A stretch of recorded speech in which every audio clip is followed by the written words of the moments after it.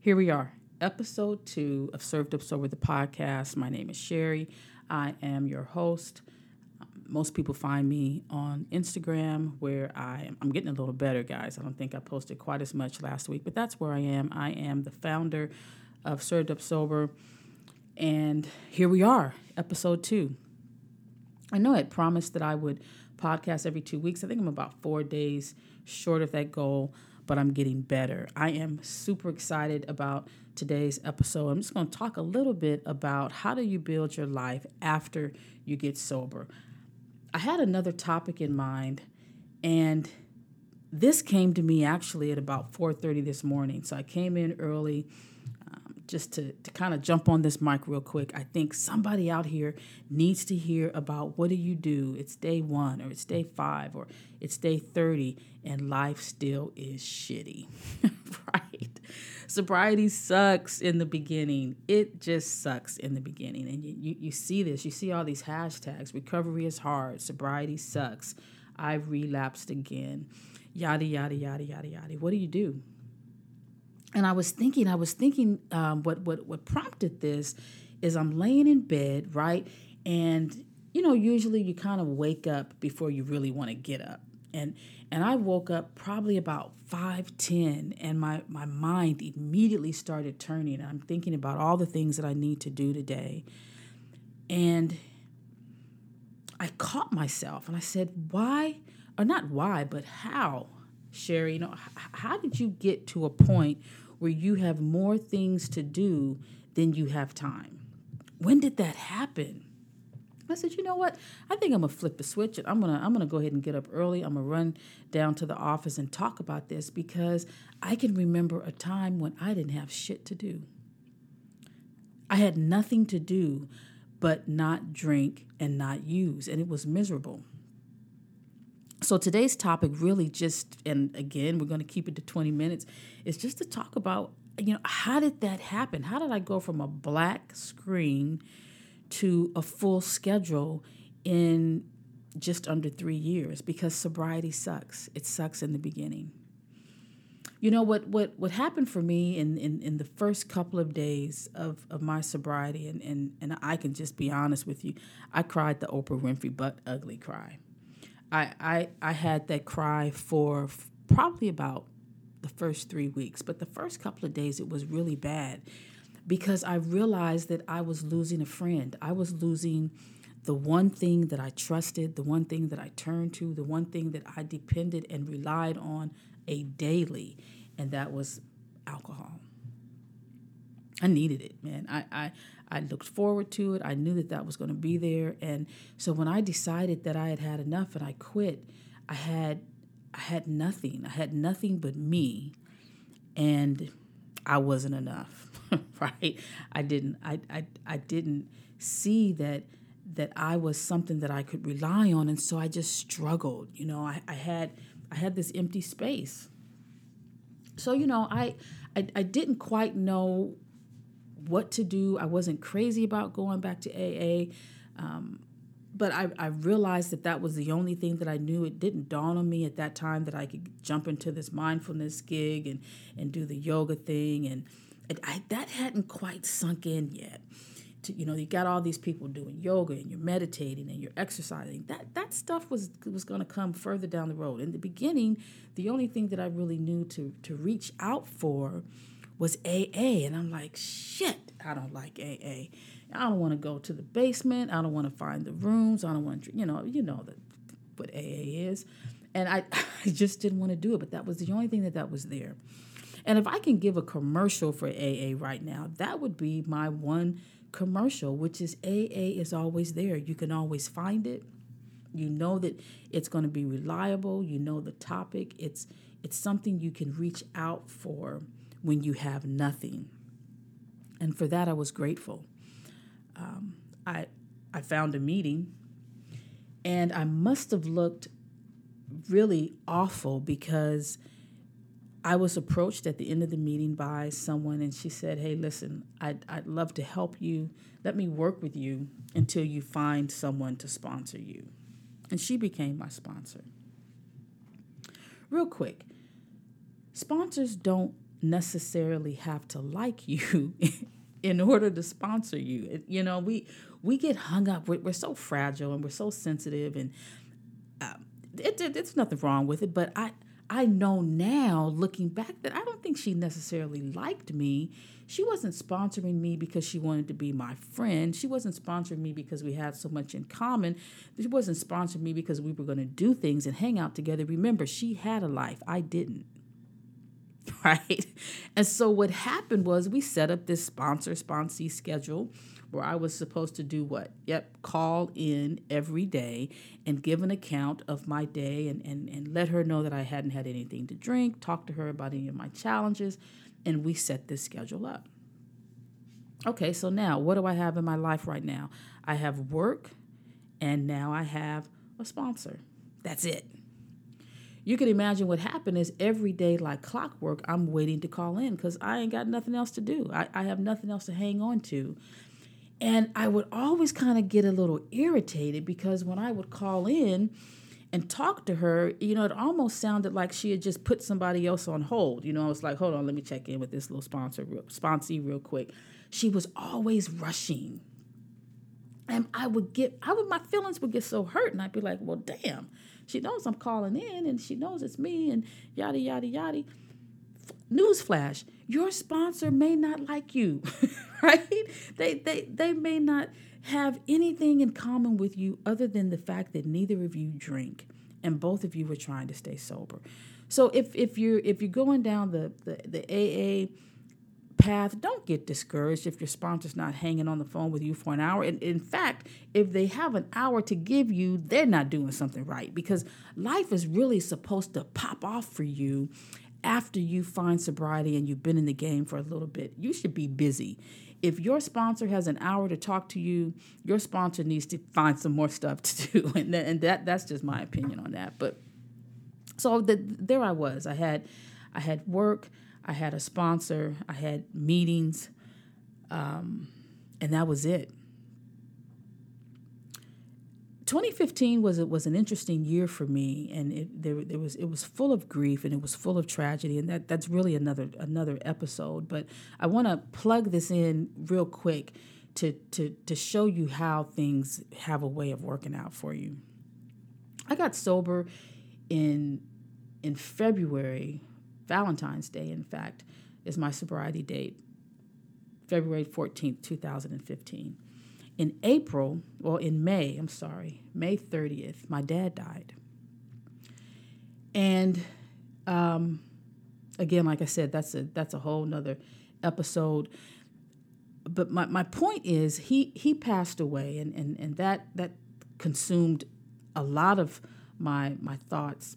And after he passed away, I lost 5 other people. 5 other people in the span of, let's say, from June to November. And I say this with as much humility and as much gratitude as I can, that those 6 people that passed away that I lost in 2015 saved my life. They saved my life because I didn't have a life, right? And I had nothing to do and no place to go and nowhere to be. And death challenged me. Each time I thought that I was, getting ready to just have enough space to brood about not being able to drink and use, somebody died. Right? And And I don't want to go down that road too much because this is really about something else. But that's what I had. So I had this blank canvas of work. I had a sponsor, and I had death. And death kind of became my project because I was busy recovering, busy grieving. And I don't know why, but I didn't feel like I could chase death with a cocktail. It just seemed so irreverent. And I just kind of kept busy doing the things that you do when you're preparing for funerals and you're burying your loved ones. And in a strange way, it occupied my time. In late 2015, I ended up meeting someone, and they invited me to play golf with them. And in fact, she's my covenant friend now. I'd never had a covenant friend before, and that ended up happening much later. But just through being present and having the time,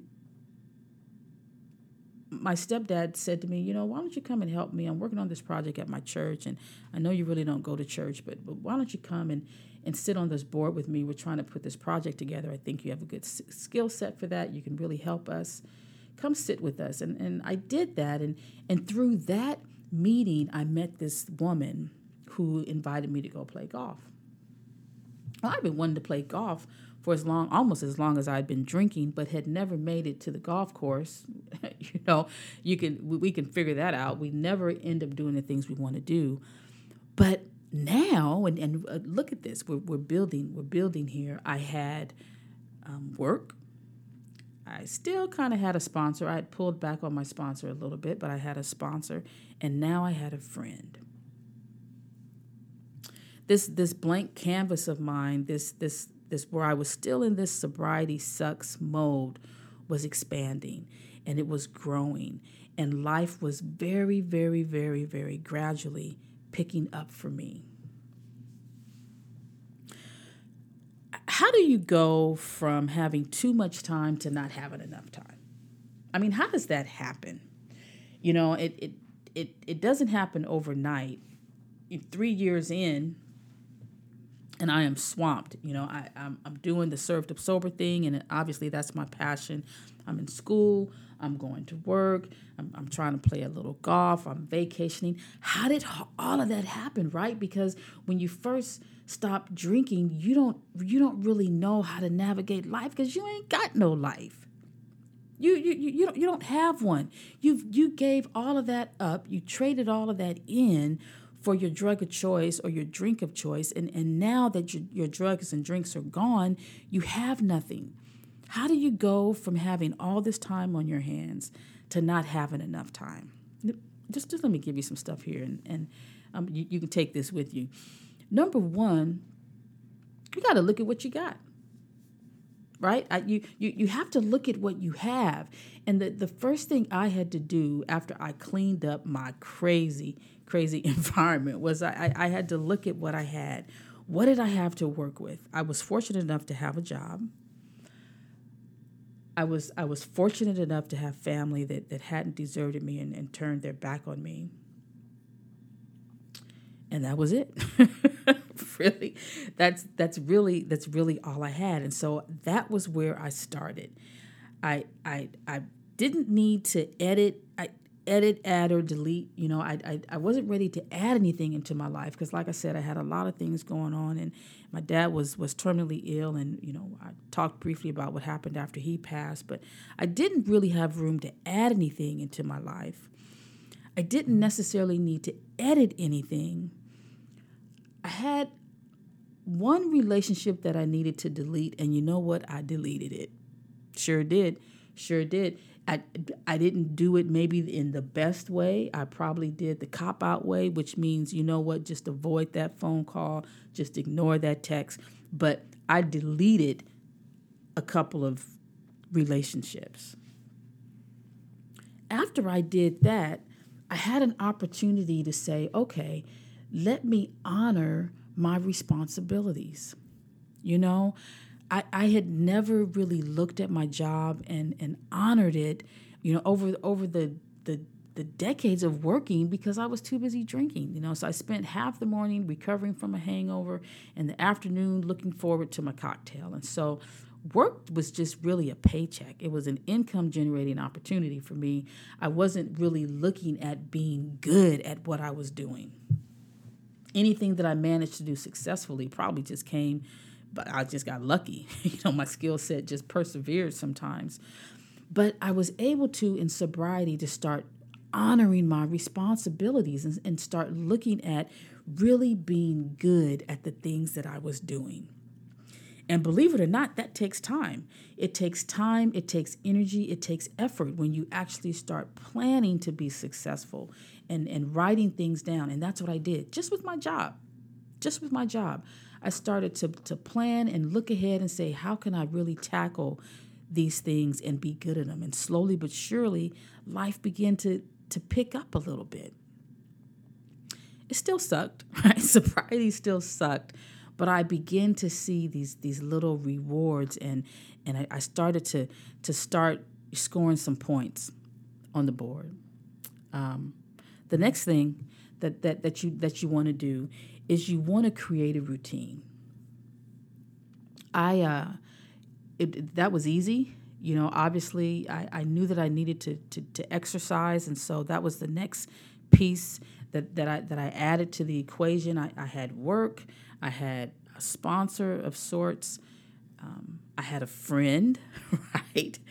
And then I said, you know what, you need to get healthy. And so I added this exercise piece, and slowly but surely I created this routine, this tiny little routine that I could rely on, and I honored that. I did it faithfully every single day. I went to work, and I tried to honor my responsibilities. I came home, I ate healthy, I exercised, I checked in with my sponsor, I checked in with my friend, and I did that every day until I could do more. When I fast forward, and I'm so grateful. I'm so grateful to be able to actually have pieces that I can move on the board today. I started with a blank screen or blank board. I had no moving pieces but me, right? And it's weird when you're just playing. You just you. But now I try to figure out, how do I fit everything in now? And I have to, even though sometimes I complain about it, and I get angry about, oh my God, I'm frustrated, I can't get everything done, I don't have enough time to do the things I really want to do. I have to slow down now and say, be grateful that you have some stuff to do. Be grateful that you have an opportunity to get tired, right? Every once in a while, because if you're not getting tired, you don't have enough to do. You should be tired at the end of the day. Be grateful for that. If you're out there and you're struggling and you're in week 1 or month 3 and you're bored and you're like, life sucks, sobriety sucks. Let me tell you, it does suck in the beginning. What you need to do is learn to love the suck. I had a trainer, John. And we trained off and on for about 2.5 years, but he was my trainer when I first got sober.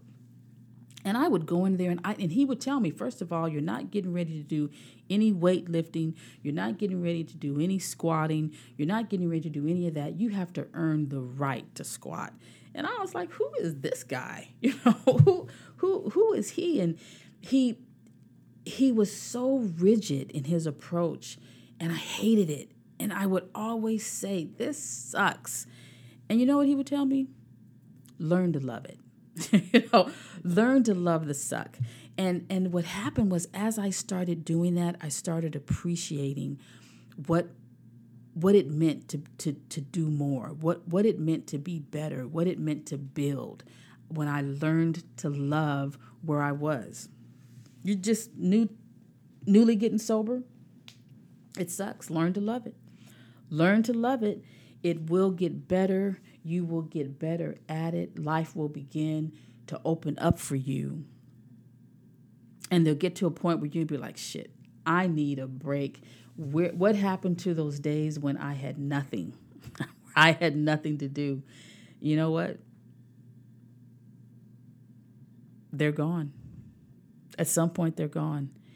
Anyway, that's today's show. I hope it helps somebody. I hope the right person, hears this message and they're encouraged. Have hope, be inspired, don't give up, yada, yada, yada, all that good stuff. I am out. I'll see you next time.